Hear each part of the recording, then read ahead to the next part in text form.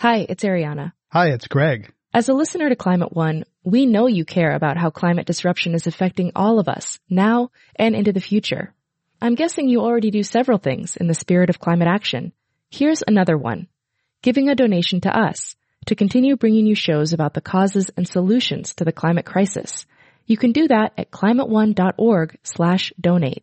We offer all our podcasts and radio shows for free, but it takes time, effort, and resources to produce new episodes every week. When you give, you'll help us pay for the talented staff, equipment, and materials we need to make the show. And you'll join a group of other dedicated funders and community supporters who keep Climate One on the air. If you're inspired by the guests and conversations we curate, please consider making a gift today at climateone.org/donate. Thank you for your support, and thanks for listening. How will we power our future? Can we create a healthy and clean economy? Climate One at the Commonwealth Club is at the forefront of the global debate about energy, economy, and the environment. Bringing together the brightest and most provocative leaders of our time, Climate One is the place where big ideas get heard. With thoughtful and insightful discussions on policy, business, science, and culture, Climate One founder Greg Dalton gets to the heart of the matter. It's our future. It's time to come together. America is corn country. The United States is by far the world's largest producer, and the starchy plant is included in a growing array of non-food products, including sandpaper, eyeshadow, tires, and diapers. Corn's popularity is putting upward pressure on prices, and that is hitting both consumers and companies. 40% of the country's corn is used to make ethanol that is mixed with gasoline to make it cleaner. A third of U.S. corn goes to feed cows, chickens, and pigs. The livestock and dairy industries say blending corn with gasoline drives up animal feed costs and ultimately food prices at the grocery store. Advocates of corn ethanol contend it is cleaner than gasoline and say the food versus fuel fight is overblown. I'm Greg Dalton, and over the next hour we'll discuss corn, cars, and cows with our live audience at the Commonwealth Club in San Francisco. We're pleased to have with us three guests deeply involved in the debate over king corn. Colin Carter is Professor of Agricultural Economics at the UC Davis. Neil Curler is CEO of Pacific Ethanol. And Michael Marsh is CEO of Western United Dairymen. Please welcome them to Climate One. Thank you. Welcome, gentlemen. Colin Carter, let's begin with you. When do we start to put corn in gasoline, and why? Well, in 2001, I think about 1% of the gasoline was ethanol. And more recently, it's closer to 10%. Why? Well, there was a belief after 9/11 that the U.S. Wanted to become more independent in terms of its energy source. So there was a belief that using food for fuel would reduce our dependence on foreign sources of energy. And there was also a belief that this was good for the environment. So I think it was sold for those reasons and others.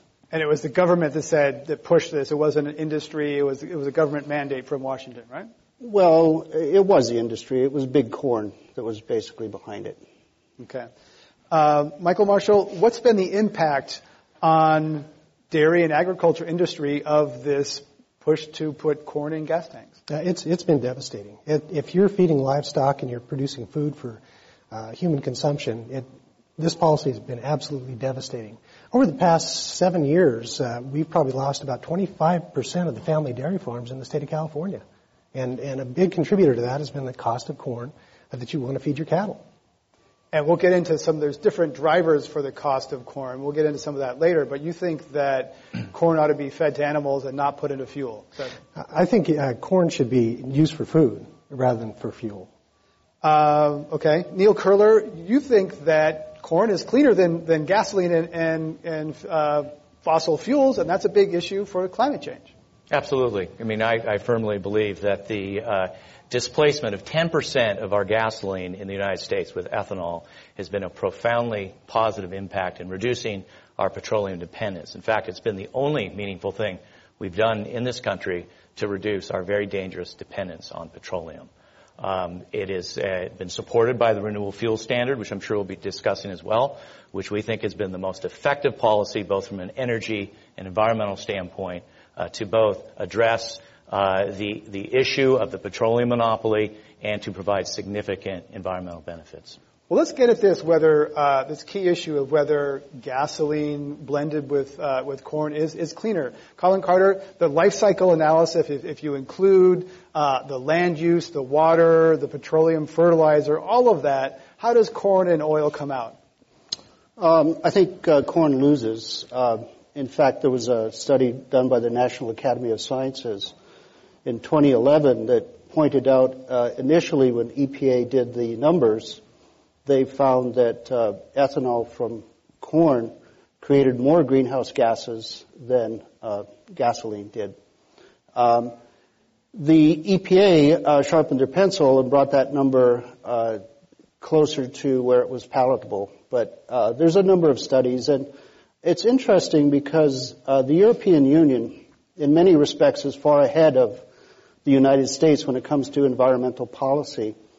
And just this past year, the European Union has done a U-turn when it comes to the belief that ethanol or biodiesel is good for the environment. And once they've accounted for the land use effects that you mentioned, increased production of soybeans and corn in Brazil and Argentina and China and other parts of the world, and palm oil in Malaysia and Indonesia, the Europeans are now backing away. They've reduced their mandate on biofuels from 10% from crop sources to 5%. So I think we should follow the Europeans' lead. And just to clarify that, so when corn prices go up, people switch to other types of inputs, soybean, et cetera, and that's what you're talking about? Well, there's a number of factors here. When corn prices go up, because we're shifting corn to fuel, taking it out of the food supply, that increases corn production in other parts of the world. For example, Brazil has doubled their corn exports just in the last 4 or 5 years. At the same time, it draws up prices of other commodities because it's competing for the same land, such as soybeans and other commodities. Neil Curler, is corn cleaner than gasoline? Corn is definitely cleaner than gasoline, very significantly, and the most recent studies are all showing that on a direct, full life cycle basis, depending on how you produce it, the ethanol we produce in California happens to be some of the cleanest, but the range is 40 to 60% cleaner than gasoline on a full life cycle basis on a carbon accounting. Even with indirect land use, which is pretty hypothetical science, it is a 35 recent study by the DOE and Purdue scientists concluded it was 35% cleaner. So when we need to get every increment of carbon reduction we can from fuels, and certainly in California with fuels being 60% of the CO2 emissions, if we can get that kind of reduction, then that's what we need to be doing. The European community is in the process of reevaluating. They have not come to any final conclusions, and they actually have been taking a fresh look at the science and is showing a much larger benefit from biofuels as well. I'd like to get at the cost driver question. We actually posted on our Facebook page a graphic that shows the factors behind increases in food costs. Part of it is ethanol policy, the U.S. government saying you got to produce this much. Michael Marshall, it's also global demand is growing from China and other places. There's weather, there's disease, there's government tariffs restricting it. So pinning the rising fuel costs only on corn ethanol, that could be a distortion or unfair. There's lots of factors driving up food prices, is what some people would say. Well, the most significant driver is ethanol policy in the United States. Whether you're somebody living on subsistence in Guatemala, Nicaragua, or whether you're somebody in Egypt who doesn't have enough to eat, because we've displaced so much of the food going into fuel, it's creating turmoil across the planet, and that has to stop. It really has to stop. Neil Curler, we asked a couple of large oil companies to participate in this program, and they declined because they said, look, we want to move, people want to get away, even the big oil companies want to get away from this food versus fuel fight, which is a losing battle. Would you agree that it's better to get biomass ethanol products from things that don't compete with animal and human food? I think it's additive. I think there is so much misinformation because it is a false dichotomy and a false choice. First of all, the corn that we use to produce ethanol is not human food. It's feed. The small portion, less than 10%, that is actual food is sugar, corn sugar, that goes into soft drinks and other junk foods that arguably should come out of the food stream. So it is really not human food. It is feed. Since ethanol came around in 2005, or the Renewable Fuel Standard, what we have seen is an incredibly and dramatic increase in the productivity of farmers responding to new markets and some higher prices. So this notion that we're diverting corn is actually completely false, because what we've seen since 2005 is that there's actually more corn available for non-ethanol uses than there was before 2005. And we now are seeing a bumper crop. We're seeing prices that are back down to levels where farmers are still able to cover their cost of production, but are very reasonable prices for all end users of corn. So we've seen the market calibrate itself. We've seen farmers, don't ever underestimate the productivity of the American farmer. They have responded in kind by growing, since 1980, virtually twice as much corn on the same amount of land. Colin Carter, how about that? It's not, a lot of the corn that goes in gas tanks is not suitable for human consumption. It's a false dichotomy. Okay, I'll come back to that. But first, let me respond to Neil's comment. Yes, the price of corn is back down to $5 a bushel. But before the Renewable Fuel Standard, it was $2.50 a bushel. So it's still double. It reached a peak of $8 a bushel. The reason it's back to $5 a bushel is because of Brazil and Argentina plowing up pasture land or cutting down forests to grow corn. So that's the whole idea behind the indirect land use calculation. This is spurred on increased production in other countries, which releases greenhouse gases. So that's why the price is back down. In terms of this not being a food, I have to disagree. The number one input in American agriculture is feed grains. The U.S. is the largest producer in the world of corn, the largest exporter. There are studies by the International Monetary Fund, the FAO, the OECD, that show very consistently that the U.S. ethanol policy has driven up food prices by 20 to 30% because this feed is used for the production of eggs, pork, dairy products, and so on. Neil Curler? Yeah, just to respond to that, the food inflation since the Renewable Fuel Standard 2005 has been less than 3% globally. That is less than food inflation was in the 5-10 years before 2005. So I think the facts don't really support the notion that's raised the food price. I also need to make sure people understand that as ethanol producers, and this is why it's this false choice, we are fuel and feed producers. So yes, 40% of the corn grown in the United States goes through our biorefineries. Fully 1/3 of it comes back out as a much better feed. Cows weren't actually genetically programmed to eat corn. They eat corn because it's a very cheap commodity. We take that corn, we take the feed value, which is the protein, the minerals, and the fat, and in our fermentation process, we concentrate that into a much more valuable feed than the raw corn. And that's why we then sell that feed to Michael's members. Actually, virtually every dairy farm in California consumes our products, whether it be wet distillers grain that we produce in California, dry distillers grains, other co-products. So we're very synergistic. We built our plants next to dairies for that very reason. And one other quick comment. Yes, in 2005, corn was $2.50 a bushel in that range, which was fully $2 to $3 less than the cost to produce it. And we as taxpayers made up the difference to the tune of $8 billion. We're no longer paying that out. There was a period of time when ethanol was getting subsidized, never to the tune of $8 billion. Those subsidies expired. The market had established itself where ethanol was there. We're no longer paying corn farmers to subsidize them to make up the difference, nor are we paying ethanol producers, yet we continue to subsidize to the tune of billions and billions of dollars of direct and indirect to the petroleum industry, and that should stop. But Neil, Colin Carter? Those subsidies simply were capitalized into the price of land. We didn't have to pay those subsidies. Brazil doesn't pay those subsidies. Argentina doesn't pay those subsidies. And they've expanded their corn production. So you're saying $2.50 is not enough. They need subsidies. The subsidies resulted from special interest groups going to Washington, D.C., the same as the RFS. They kept going to D.C. every year for the last 15 years. And finally, after 9/11 and the spike in the price of oil, they hit the jackpot.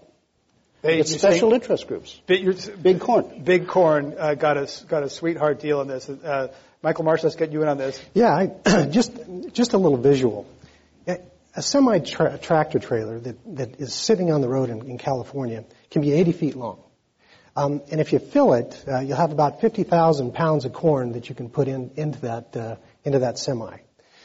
Now, if you were to go out on I-80 and have semi after semi, nose to tail, nose to tail, nose to tail, and you stretched them out, that would extend from San Francisco past Reno, Nevada on I-80, and that's one day's use of corn ethanol in the United States today. To suggest that it hasn't had an impact on food prices is absurd. It really is. And when you talk about the feed aspect of it, that's true. We do use the distiller's grains, but that's not the reason we use corn.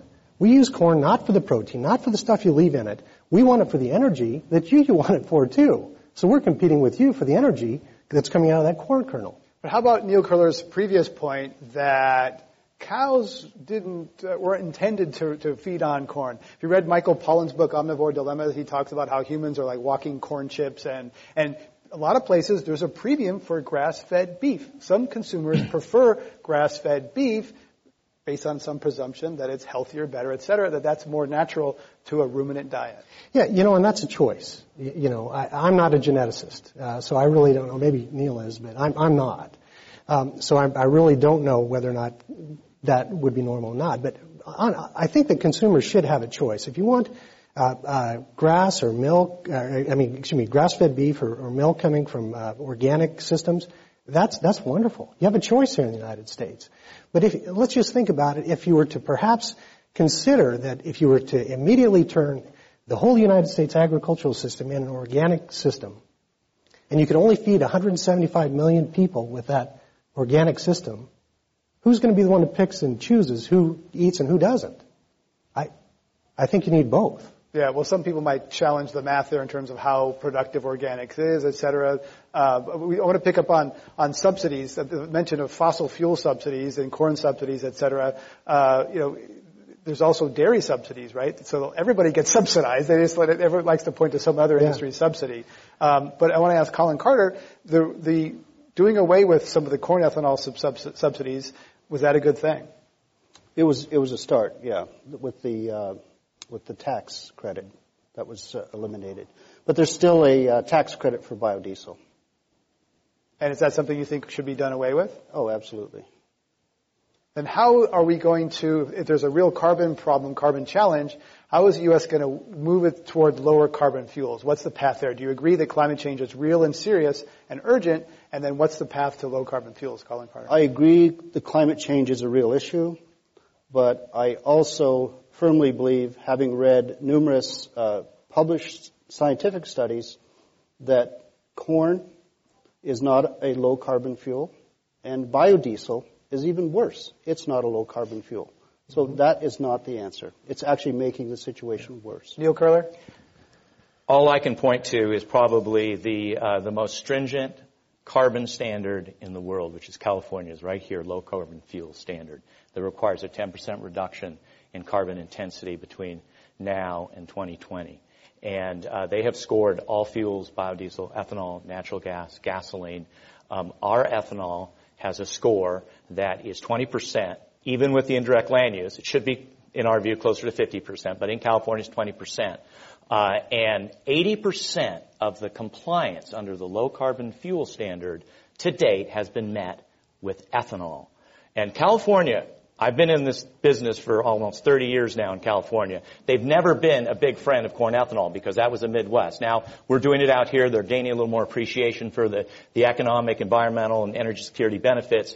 But they have very good science, and they have determined that ethanol not only is a low-carbon fuel, but today is meeting 80% of those requirements. Now, that standard is great, and it's going to lead to electricity, more natural gas, higher gas mileage. So, I mean, we do not believe that ethanol is the end-all. We believe that it's the most immediate, viable opportunity we have today, and it's been providing significant benefits on energy, environment, energy security today, tomorrow.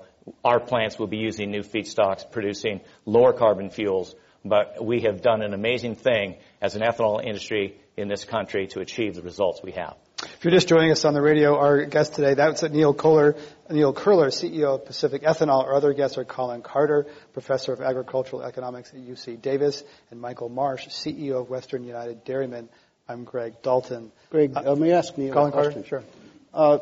Neil, isn't it true that most of the ethanol plants in the United States are exempt from the EPA's 20% required reduction? They're not grandfathered in. They grandfathered in because they determined in fact, even with this hypothetical indirect land use, that they achieved that. Any new ethanol plant, corn ethanol plant or other ethanol plant built will have to achieve a 50% reduction. And just last week, there was an announcement that a corn ethanol plant is going to be built that meets the 50% reduction. They got that approval from the EPA. My question is, if there's 200 plus plants in the U.S., whatever the number is, why do they have to be grandfathered in if in fact this is a low-carbon fuel? When you say grandfathered in, it was determined through science, objective science, that they met the requirement and that they qualified as a low-carbon fuel under the EPA's renewable fuel standard. Well, EPA changed their number. And the standard for new plants is even higher, and that's good. Just like the renewable fuel standard requires lower carbon fuels, the California low carbon fuel standard requires improvements. And that's, what we've seen in ethanol just since 2001, we've seen a 30% reduction in energy, a 40% reduction in water use, and so it's a 6% increase in yields. So it's getting more efficient, where I think we all appreciate the fact from the hydrocarbon perspective, as we start to squeeze that proverbial blood out of the turnip in the oil sands and tar sands and the shale, is that incrementally it's getting worse from an environmental perspective. I have a question about the ethanol plants. The Koch brothers, Koch Industries, are buying up ethanol plants. If this is what's going on there, is that because there's a big market for there, Colin Carter? I don't know. Perhaps Neil does. Because they're one of the biggest oil companies in the country, and they're buying ethanol plants. Right. Our issue has been market access. That's why we need a renewable fuel standard. The economics of ethanol are incredibly compelling, but oil companies, and I don't fault them, they have a monopoly on the petroleum system, on the fuel system, and they don't want a competitor. Those that see the opportunity that this is not going to go away and that the economics are so compelling are starting to buy into it. So 2 of the top 5 ethanol companies today, Valero and Koch, are oil companies. So we are seeing a transition to where, they're not stupid. They're not going to stand by and not participate. They are starting to participate. There's something called the Open Fuel Standard, which would provide choice. A lot of, Colin Carter, in Canada, where you're from, consumers have a choice at the pump, different types of blends of fuels. In Brazil, consumers at the pump can choose gasoline or some blend of ethanol. I'd like to hear your thoughts on consumer choice for fuels, just like people have increasingly for milk that they put on their breakfast cereal. We'll get to Mike Marshall in a minute. Absolutely. In Brazil, a lot of motorists have a little card in their vehicle, and they look at the price of ethanol relative to gasoline, relative to a blend, decide what to put in their vehicle depending on the relative prices. In Canada, you can pull into a service station at one pump. You can buy 0% ethanol, gasoline, 5% ethanol, 10% ethanol. And you can make a choice depending on the price. In the United States, ironically, we have no choice. We pull into the pump. It's 10%, it's 10%, or 10%. You can choose. So you get 10%. As a result, because ethanol has lower energy content than gasoline. It's 33% less energy. The motorist in the United States is paying about 10 cents a gallon additional beyond what they would pay for gasoline because this inferior fuel is being blended into the finished gasoline, and the price is not lowered to reflect the fact that effectively gasoline is being cut with ethanol. So you give consumers a choice, that wouldn't happen. If you have no choice, this is what happens. Neil Curler, would you like to see American consumers have choice like those in Brazil and Canada at the pump? Absolutely. That is the key, is consumer choice, and they will choose ethanol. They will choose renewable fuels. I need to address the fact about the energy density. The one good thing about gasoline, oil, diesel, is that after all that compression over millions of years of dinosaur bones and plants, it is a very dense fuel. So ethanol, for a renewable fuel grown every season, is actually pretty dense itself. But it does have, as Colin correctly pointed out, 30% less BTUs per unit volume. But what it has, which makes it a superior fuel, is an octane rating of 115. It's a racing fuel. NASCAR drivers are using 15% ethanol in their fuel. The car companies, to meet the 55 miles per gallon standards, are saying to us, we need your ethanol because we need not 10% blends, not 15% blends, but 30% blends so that we can get an octane, higher compression ratio engine where you more than offset that energy loss because it is a superior fuel from a combustion characteristic, which is also what makes it a cleaner fuel. You have less tailpipe emissions because you're burning more of the carbon with ethanol. And that is the future, and that's what the Renewable Fuel Standard is supporting, is higher levels of ethanol and other biofuels so that we can actually offset entirely and more that loss of energy density so you're getting significantly better gas mileage with ethanol. Colin Carter, it's true. The car companies like to tout their flex fuel cars as a path that they're doing to reduce the carbon intensity to make their cars cleaner. Yeah, that's fine. And I think it's what Neil said is correct, although, those engines are going to be more expensive. But the main issue is you have to give consumers a choice and let them decide, and then the market prices will reflect the true value of the product. In the United States, the consumers do not have a choice, so blended gasoline is overpriced relative to its energy content. We're talking about corn, cars, and cows at Climate One. Colin Carter is professor of agricultural economics at UC Davis. We also have Neil Curler, CEO of Pacific Ethanol, and Michael Marsh, CEO of Western United Dairymen. Let's get Michael Marsh in on this a little bit, but first ask Neil Curler, do American dairy farmers produce too much milk?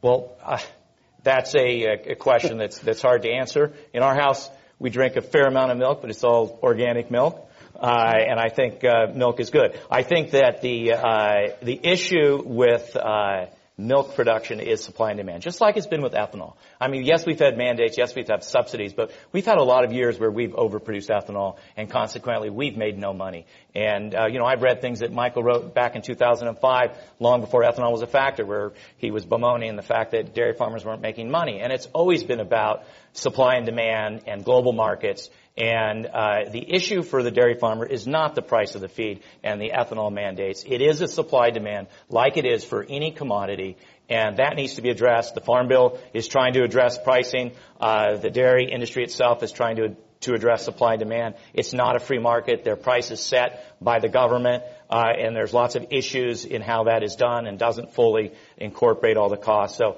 I'm not an expert on that, but just like any commodity, I would say that it boils down to supply and demand. And right now, yes, the U.S. dairy industry probably produces a bit too much milk. Michael Marsh? Well, that doesn't really agree with the facts, but I'd like to stay on your energy policy for just a moment. I'll jump back over to Neil's comment. There are opportunities here for using renewable energy, and we've tried it on our dairy farms in the state of California and putting methane digesters, taking waste, manure that's there, taking that methane that's going to exist, converting that methane to run either in a generator or perhaps putting in a natural gas pipeline. Actually, we had a project with one of our farmers down in Tulare, in Visalia area, that after I put the methane digester, so he's able to run his dairy on the energy created by that methane digester, he had some extra gas left over. So what we did was we got another grant that we converted some milk trucks to run on biofuel, biogas that he's producing on the farm. And now twice a day he's running up the road from Visalia area to Hillmar Cheese with fuel that he's producing right on the farm. So there are opportunities here, and this is the challenge, I think, is that we don't necessarily need to convert food, animal food, human food, to fuel. Instead, let's find those opportunities where it's a win-win-win for everyone. Things that, waste of fuel, great opportunity, okay. And I concur with that. Now, with regard to milk supply, actually that is not correct. We're not oversupplying milk. We don't have an oversupply of milk. Is demand falling for liquid milk? Well, for fluid milk, yes. But at the same time, you have a phenomenal growth in demand globally for all kinds of different dairy products. You see it in Southeast Asia, a considerable amount of demand growth. You see it in the Middle East, a considerable amount of demand growth. And of course, today, India can't provide as much milk as the people in India want. So the United States is starting to become more of an exporter of different dairy products. And I think that globally, the global marketplace is going to be the new opportunity for the U.S. dairy industry, without a doubt. And that's where incremental demand growth has been. Thinking about the carbon footprint of shipping refrigerated milk to India, I'm just trying to think about that. So you touched on it earlier. Methane from cows is a big source of carbon pollution, like more methane. It's a big greenhouse gas problem. And I think that's a good point. In 1944, in the United States, there were 25.4 million dairy cows. Of course, at that time, we were feeding the Allies in Europe. We had war on two fronts.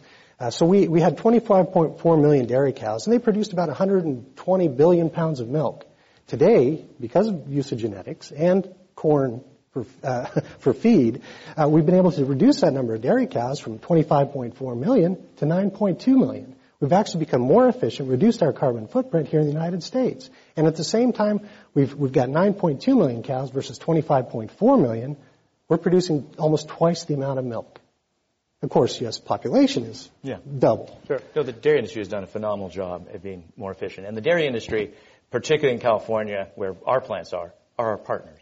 They're our customers for the feed. And I think together, whether it's diversifying into some of these new technologies, corn is a great base. We're working on the fiber in our corn. We turn waste wine into ethanol. Fancy that in California with all this fine wine. Sometimes it ends up as a waste product, and we convert that to ethanol. So the industry is the platform. It's not like corn ethanol is going to give way to some, now it's obsolete and it's all new industry. It's our industry that's innovating, driven by renewable fuel standards and low carbon fuel standards to diversify into new technologies and new raw materials. But some people would say sugar's a lot better. Cane sugar, the Brazil path, is a lot better than corn. That's a better path. And Neil Curler, I'd like to get your response to that isn't sugar doesn't compete as much with food because they can use the waste products for sugar. Isn't sugar a better path for ethanol? It's really no different than corn in that, we take the starch in corn, the energy, and convert it into ethanol and concentrate all the feed value.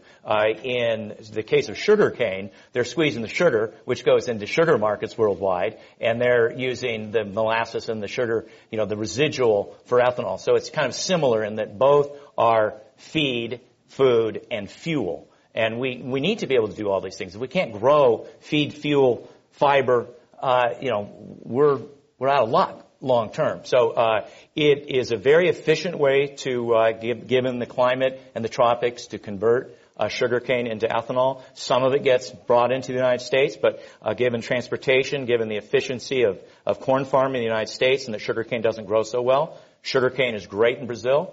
Corn is great in the United States. And how about cellulosic? There's been a lot of attention and hype about cellulosic, advanced biofuels, switchgrass, camelina, jatropha, all these sorts of things. The U.S. Navy's been very keen on some of those fuels, yet they've been disappointing so far. And one of the reasons that corn is the horse many people are riding is because those other alternatives have not materialized, Neil Curler.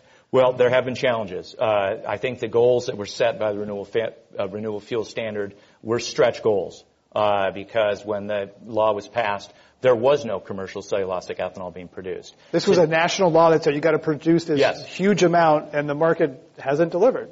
Correct. And the EPA has the discretion to change that, which they're doing. They've done it for the last 2 years. They'll do it again. The important thing is that we need to have that goal out there so that we can attract the capital investment. A lot of the political uncertainty has put a chill into the investment community to make those investments. It is more expensive to produce cellulosic ethanol. It does require more capital than corn ethanol. That's why we need the renewable fuel standard to say there will be a market for these products. INEOS in Florida, Kior in Mississippi, Poet in Iowa, and Abengoa in Kansas. All are either producing cellulose ethanol today or have construction projects that will complete next year. So it's later than we wanted as an industry. We as corn ethanol producers have our own initiatives to convert cellulose to ethanol. We're taking the fiber fraction in the corn. By the end of this year, we will be producing some advanced biofuel through that mechanism. So it's happening. You're right. It's been slower than anticipated, but it is, in terms of the growth of biofuels, that really is the future. And some of those companies you mentioned, large oil companies are invested in those. I'd like to ask Colin Carter where the large oil companies are in terms of this, whether they seem to be fighting this corn mandate to want to change it, though there's a little bit of a split. Shell and BP have said, well, we kind of like it the way it is. Other oil companies say we need to change or dump the law. So let's talk about where they are in all this. Maybe they're outside right now. Yeah. That could be. Well, for them, it's a competing fuel. And, I don't know the details of their investment in cellulosic. But let me say this. Unless these targets are changed that Neil was referring to, we are going to see a tremendous collateral damage in the next 3 or 4 years because of the RFS. The EPA forecast that we would use 1 billion gallons of cellulosic this year. And the available supply is like 20,000 gallons. I mean, they are off by a factor of 99.9%. Neil's right, they've responded, but only because the courts told them they had to. There was a D.C. Court of Appeal ruling in January that said to the EPA, well, let me get this straight. You're telling the obligated parties, the refiners, that they have to buy a fuel that doesn't exist? In other words, they're being told they had to buy, I think it was 8 million gallons last year. And there was 20,000 gallons. So you're being told to buy a fuel that doesn't exist. And if you don't buy it, I'm going to fine you. So it was the courts who came down on EPA. That's why they're finally responding. Mm-hmm. Neil Curler? The industry is responding. The oil companies are responding. The EPA has full discretion to recalibrate the numbers, and that's exactly what they're doing. In the meantime, the ethanol that we produce from corn is getting more and more efficient. It is reducing the cost of gasoline. It is providing significant environmental benefits and energy security benefits and building the foundation for these new technologies. I want to switch to the climate impacts. In 2012, there was some devastating droughts, impacted corn production, a lot of the Midwest, impacted corn prices. As we look at rising temperatures and floods, how is that going to impact the corn industry and all these industries when we think about volatile weather that's coming our way? Certainly it's got to be hitting dairy. Michael Marshall? Yeah, absolutely. And water availability, all those things are tied together. And it is something that we as a nation, as a planet, have to work on together.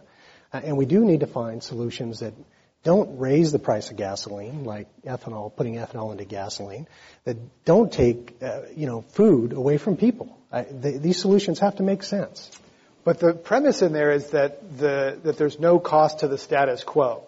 And there are tremendous costs to the status quo. To do business as usual, where there's all these externalities, carbon pollution is free. The atmosphere is an unpriced sewer. So there is a cost to doing things now, and it's hard to think of a solution that doesn't mean a cost increase for someone. Gasoline, food, carbon, coal. Yes. Price structures have to change on someone. Yeah, that's a good point, because one of the challenges we had with methane digesters turning waste into energy was the price of natural gas. It's plentiful, available. Cheap. It's undercutting everything. Absolutely, and that is a challenge, in addition to trying to get the plants permitted in the state with the Air Board and the Water Board here in the state. Climate change is occurring. Do your members believe I kind that? of chuckle sometimes when I hear people say that it isn't. But I don't know how you can look around and say that it's not. Do dairy farmers, small dairy farmers in the Central Valley of California, they say, well, we've seen weather. I remember my grandfather would live through the Dust Bowl, whatever. Did they see climate change as happening, or they see it as natural variability that some do and some don't? Caused? Yeah, some do and some don't. And some of those, as I mentioned, I think were progressive in thinking, I can do something better. And that's why they applied to try to put in the methane digesters on the farm. Mm-hmm. But it's a very challenging process in California. Now, if I'm in Oregon or Washington State, it's easy to put them on and generate power or generate gas. But it's very hard to do here. They don't have as bad air pollution, as many cars up in those states. Colin Carter, That's true too. The climate impacts is going to affect all of these biomass, corn, sugar, etc. It's going to hit the prices of all those things. That's right. I think you raise a good point, Greg. And clearly agriculture is the canary in the gold mine when it comes to climate change. It's going to hit the agricultural industry first.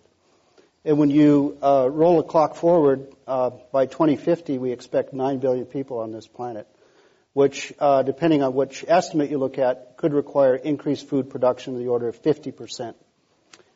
So that's why the RFS is making it worse, because it's taking food out of the system. Renewable fuel standard. Mm-hmm. The renewable fuel standard is making it worse. It's taking food out of the system when, in fact, we need more food. And going forward, that's even more true. Hence, when I say if these targets aren't changed, we have a train wreck. If they're not changed in 2 or 3 years' time, if we come back here, we'll sit here and talk about using 80 or 90% of our soybeans for biodiesel and 40+% of our corn. Neil mentioned the sugar cane use for ethanol, and that's just another example of the differences between corn and sugar cane. I don't have a big problem with sugar cane because with corn it takes almost a gallon of fossil fuel to produce a gallon of ethanol. With sugar cane you get 8 to 1. And so there's less petroleum that goes into sugar production than corn production. Ethanol from sugar. So the U.S. Policy treats ethanol from sugar as an advanced biofuel.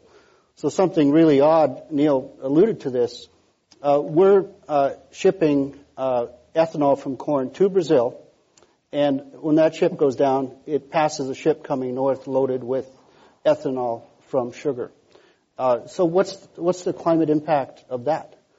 We call that cross-hauling. I think that's a very inefficient way to manage our resources, and it illustrates that we do have a big problem with the renewable fuel standard. Neil Kohler? I'd like to say that a lot of these arguments against ethanol are very Orwellian, because when you really look at the simple facts of the matter, the opposite is true. Price of gasoline. I sell ethanol for $1 a gallon less than the wholesale cost of gasoline. I can buy E85 in Sacramento, one of the few stations that offers it, at that $1 a gallon less than gasoline. It's displacing the incremental barrel of oil that is a lot more expensive than the average cost of gasoline. So it's to argue will that gallon of ethanol take you not as far because there's less energy in a gallon? But in a engine that is not optimized, you'll see a small decrease at 10%. In many cars that have oxygen sensors that are already calibrating for the higher value of the energy, the efficiency, it's making up for that. So the energy use, it's just not true. I produce ethanol. I know how much energy it takes. For every unit in, I get more than between 2 and 3 out. And so it is, and that is why it has a carbon score, because that's then taking the growing of the corn, which becomes so much more efficient, just as the dairy industry has become more efficient. We're using less fertilizer today than we did in 1980 to grow twice as much corn. So I mean, all of our processes are becoming more efficient.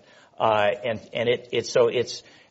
from the energy security standpoint, I mean, how can it not be helping? People say, well, it doesn't help energy security. Well, we displaced almost 500 million barrels of oil, which is the equivalent of what we bring from Saudi Arabia, through the use of domestically produced renewable fuels in the United States. And last time I looked, there weren't a bunch of tanks surrounding our cornfields in California and the Midwest to protect that resource. And so we haven't really touched on the military aspects, but that's critical as well as the economic and climate. Greg, can I just address those facts on energy independence? Because I think it is important we stick to the facts, Neil. And it's very straightforward. Anybody can look it up. Since 2007, when they ramped up the renewable fuel standard, U.S. imports of crude oil have dropped about 25%, about 2.5 million barrels a day, a drop in imports. So some of Neil's friends say, well, that's because of ethanol. Well, I don't think so, because when you look at U.S. production of oil, it's up 2.3 million barrels a day. So imports are down 2.5, domestic production is up 2.3, and consumption of gasoline is down about 600,000 barrels a day. So, yes, we're not as reliant on imports as we used to be. The number's gone from 60, 65 to 40%, but it's not because of ethanol. It's because of increased domestic production and decreased consumption of gasoline. It absolutely is. 7% of it is related to ethanol, and that's the 30% of the fossil energy. What, Colin, you're not including in that number is the imports of gasoline. And that's what we've really reduced, and ethanol's had a big part of that because that's what we are displacing is the gasoline. As it relates to, it's great that we found all this wonderful tar sands and shale, but from a climate perspective, and climate change being the most pressing issue of our age and future ages, we need to leave that carbon in the ground. And that's where efficiency, electrical vehicles, more ethanol, more biofuels has an incredibly critical role to play. Neil Curler, CEO of Pacific Ethanol. Our other guests today at Climate One are Colin Carter, Professor of Agricultural Economics at UC Davis, and Michael Marsh, CEO of Western United Dairymen. I'm Greg Dalton. Let's go to our audience questions. Welcome to Climate One. Yes, thank you very much. I got a question that I certainly don't have an answer to, and that is ethanol in our water supply? And my research indicates I can't find anybody that ever checks our water supply for ethanol, and ethanol is a carcinogen, and nobody ever checks. So is that something that maybe our Attorney General ought to chat with the President about?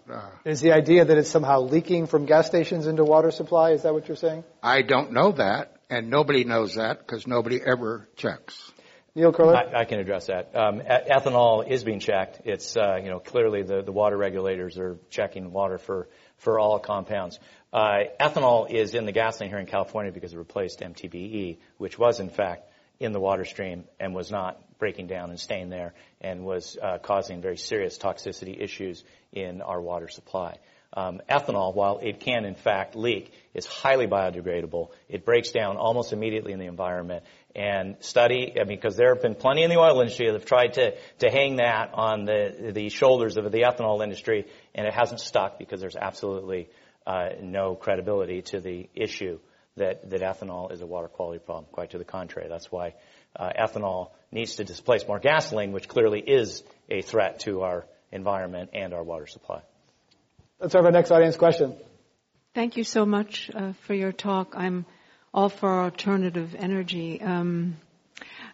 But I'm very concerned with the huge meat and dairy industries on the planet and in our country. They produce, I don't know if it's in the feces, but so much methane gas, and that's a huge factor, I believe, a major factor of global warming. How many more percentages worse is methane gas than carbon dioxide? I hear it's Michael quite Marsh, a bit. it's a lot more potent than carbon dioxide. It's 21 times, and of course, 21 times more potent than carbon dioxide as far as a greenhouse gas. Now, of course, that goes back to my point. What you've seen in the United States is this tremendous push towards efficiency that has actually brought the carbon footprint down here. There was a United Nations Food and Agriculture Organization report a number of years ago that's now been debunked generally, but it indicated that perhaps 18% of global of carbon emissions in the world were coming from livestock operations.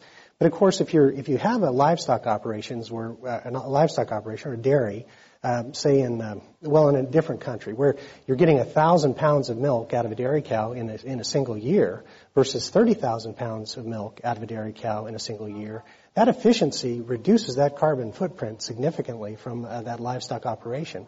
And that's what we've seen, not just in the U.S. dairy industry, but also in the U.S. poultry industry, U.S. beef industry. So being efficient is not a bad thing. Sometimes being efficient means factory farms at huge scale that have tremendous amount of effluent, and some people are really concerned. And are you saying that they're more carbon efficient as well, factory farms? Yeah, I've never seen one, so I really couldn't address that. I've never seen. So dairy doesn't operate on the same factory farms as the meat operation. Is that what you're saying? I don't think meat does either. I just have never seen that type of operation. Meat doesn't have factory farms? No, I've never seen that anywhere. Harris Ranch? I don't see a factory there. I see a feedlot. Okay, it's, all right. So it's a very large-scale agricultural operation where there's thousands and thousands of cows producing meat or dairy. Mm-hmm. And they are, and of course that drives efficiency. But in our organization, we have dairies that have 60 cows. We have dairies that have 6,000 cows. Some are organic, some are conventional. But the fact of the matter is that due to the productivity gains that you've got there, your carbon footprint is diminished. Okay. Let's have our next audience question. It's a little bit of a different direction and maybe a context for it. I guess the question would be, is there a responsibility that the ethanol be safe? And my context for that is I'm Jerry Desmond, Director of Government Relations for Recreational Boaters of California. We're finding the boating community, of course, about impacts of $17 billion economy, state of California, 900,000 registered boats.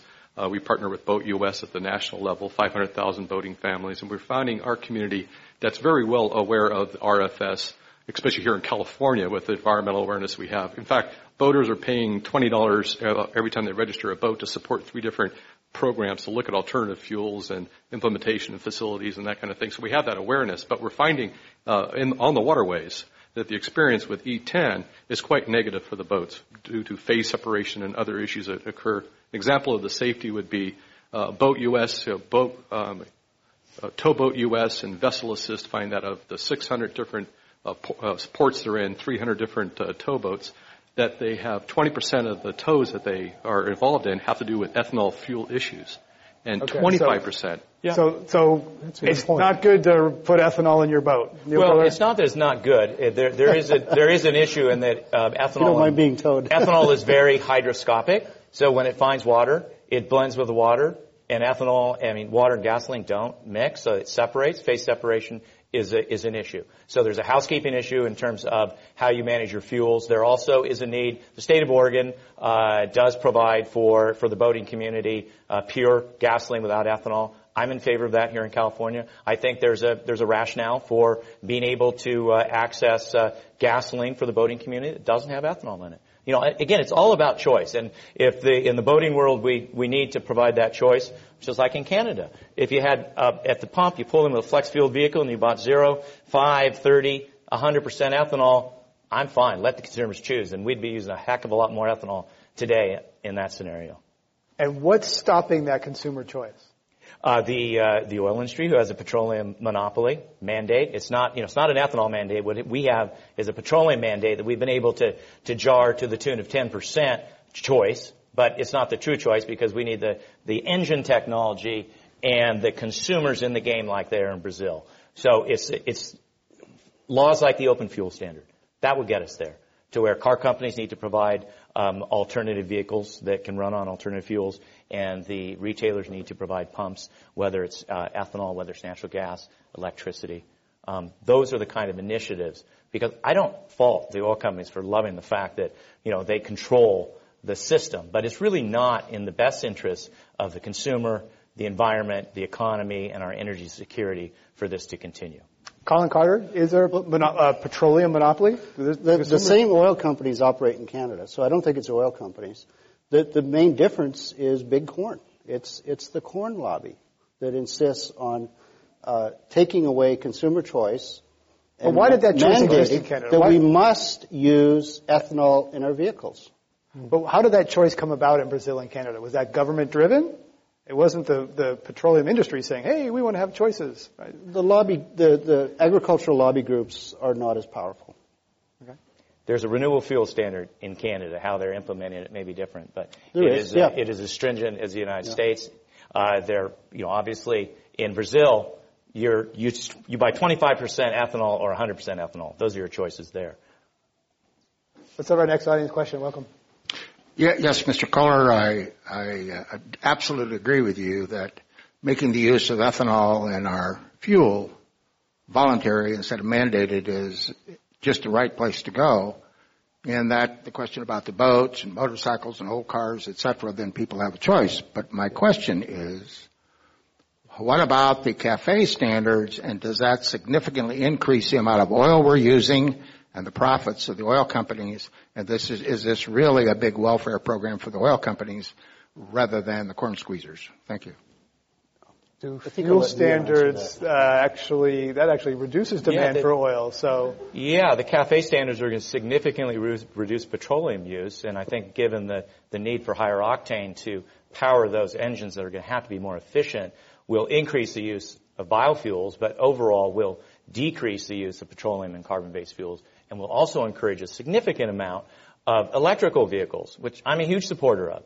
I drive a hybrid vehicle, and then our family van is an E85 vehicle. Well, my next vehicle will be a plug-in hybrid that I hope will be able to run on flex fuels and ethanol, but that currently is not on the market. The Chevy Volt was supposed to have been that.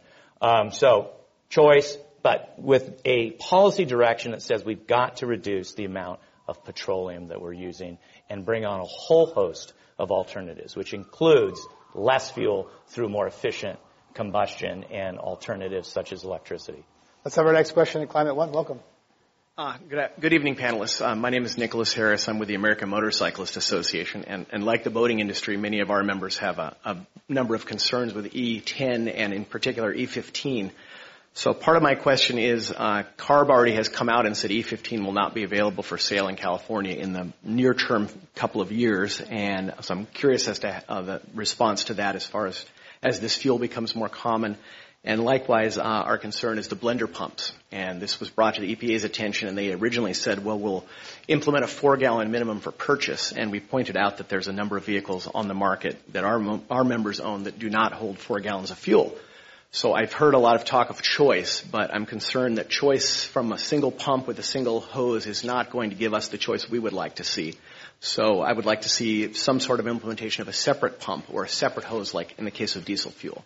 And I'd like to hear your comments on that. Thank you. Well, you're right, the state of California, because it has its own fuel regulations, it will be at least 2 years before we see any greater than 10%. Now, you can do E85 in California, and there's actually quite a few pumps and quite a number of vehicles. So that will be addressed. That's an issue that the California Air Resources Board should address, so everybody's needs are met. But we do know that about 75% of the vehicles on the road have been approved by the EPA to run on E15, and we need to get on with that so that fuel is available to those vehicles that can run very efficiently on that fuel. Let's have our next audience question. Welcome to Climate One. Hi, thank you. My name is Paulo Amaral. I'm with the American Energy Society. My question regards land use and also the use of water. So, of course, planting acres upon acres of corn ethanol will create great demand for more water, which is a scarce resource. And then, of course, alternative uses for that land. It could be used for, of course, other agricultural products, food products. Thank you. I'd like to take that. Colin Carter? I can respond, but maybe Neil can correct me if I'm wrong. I think of course you can. I've seen statistics that suggest to produce a gallon of corn ethanol takes about 170 gallons of water, versus a gallon of gasoline takes less than 10, something like that. So it's a big water user, corn ethanol. And you talk about land use, it's very significant, as Michael suggested. This year we're using about 45 million acres in the United States for corn ethanol and biodiesel. That's roughly 1/2 of the area that's cropped in the U.S. Corn Belt. It's going for fuel. Neil. We have less ground in corn production today than we did in 1925. So, we've just done it more efficiently. Again, it's not this zero-sum game. We provided more corn for non-ethanol uses since 2005. So I think that issue's been addressed. On water, I must, not that you're wrong in terms of the amount of water used, but what you're accounting for is the God-given water. So 85% of the corn grown in the United States, which is why there's drought issues and concerns and volatility, comes from rainfall. The actual water used in ethanol production Again, I mentioned earlier it's been a 40% improvement in that efficiency. Our industry uses about 2.5 gallons of water to make a gallon of ethanol. To put that in context, I think we use 20 gallons of water to make a cup of coffee, something greater for a hamburger. Gasoline, on the very most efficient processes, starts at 3, goes to about 10. So it actually, from a water standpoint, is more efficient. On land use, there has been, again, I refer to this hypothetical notion that when we take a acre of land and produce feed and fuel now, rather than just the feed, that we're going to have to take out an acre of rainforest in the Amazon. Well, it's just not that simple, and the facts don't support that either. So last year, the Brazilian Institute of Space, I believe is what they're called, through satellite investigation, determined that deforestation 2012 over 2011 was 22% less. And it's been a 5-fold decrease since 2005 when the Renewable Fuel Standard was passed. So really, this notion that deforestation is happening because of ethanol production, quite the opposite appears to be true. Inverse correlation. Ethanol production has gone up, and the rainforest deforestation has gone down. Ethanol can't claim credit for that. We've seen great policies in Brazil and elsewhere, but to suggest that ethanol production is resulting in deforestation really does not hold up to analysis. Michael Marsh? Yeah, I'd like to address that just a little bit, because when we've seen this, as Dr. Carter indicates, this explosive growth in corn production in the United States in order to feed the ethanol industry, we have seen that some of these lands that have historically been out of production are brought into production. A lot of them are highly erodible, so you have that consequence. Mm-hmm. And with the rainfall that they did have this year in the Mississippi River basin, we have, unfortunately, the largest area of hypoxia in the Gulf of Mexico. And, of course, scientists are suggesting that that's because of the nitrogen fertilizers used to produce the corn in the Midwest. Now, that's another consequence. I went to get a salad in San Francisco recently and chided a local vendor for, why are you using plastic forks instead of those corn-based forks? And she just ripped into me about this dead zone in the Mississippi that's the result of corn and forks. And I was like, okay, I got a lesson. Let's have our next audience question. So earlier this month, the EPA announced that they were going to lower the mandates for the 2014 RFS, and I'm interested in the panel's thoughts on that, the EPA's announcement on that. Neil Curler or Colin Carter? I don't think they've really provided much detail, but perhaps Neil knows more than I do. No, I think they just signaled. They signaled because there was a lot of political, frankly, a lot of misleading discussions about what they could and couldn't do. And I think they wanted to make it clear that it didn't require Congress to change the RFS. If you think there's something wrong with the RFS, it's what's right about the RFS, which is the EPA has broad discretion to address issues, whether they be economic, whether they be technological. And I think that's what the EPA was clearly saying, is that if we need to reduce the advanced biofuel targets, to, as Colin appropriately pointed out, we don't produce 1 billion gallons of cellulose ethanol. We shouldn't have a requirement that oil companies use that. The EPA has full discretion on an annual basis to address that and say these targets are now X for 2014 rather than the Y that was in the statute. And so that's what the EPA was signaling, is that they intend to do that. Gina McCarthy, who is the newly appointed U.S. EPA administrator, has reiterated the administration's strong support for the RFS as a cornerstone of the energy and environmental policy, and also reiterated that we have the flexibility to make sure the program is workable. Last audience question. Yes, sir. Hey there, Serge Gish, AMA member and Legislative Affairs editor for City Bike Magazine. I wanted to re-ask Nick from the AMA's question about blender pumps. You pointed out that about 85% of vehicles, Neil, about 85% of vehicles on the road can use E15, but the 15% includes a whole bunch of motorcycles who have small tanks and can't use that, or there are signs that they can't use that. Can you speak a little more on that part of the question? Yes, that as E15 is rolled out, you can have essentially ethanol in one tank underground, gasoline in the other, and it can have 10% ethanol, and you can continue to get 10%. So the notion that the market is going to move exclusively to E15 is actually not correct. The market will supply the fuel that the consumers want from E10 to E85, and in states that are allowing it, and for the boaters, which I support, a pure gasoline product. So, hold on. You guys can finish that offline. We got to finish this. Okay. We got to finish this up, and I want to finish by asking you each briefly what you are doing yourselves to manage and reduce your own carbon footprint, starting with Michael Marsh. I have an E85 car. After all this, you've been sitting here? I do. We're partners. I said that earlier. And I'm working with my farmers to see what we can do on. But Colin would say that you're not doing much, so that doesn't help you. Your carbon conservation tillage, methane digesters on dairy farms, whatever we can do.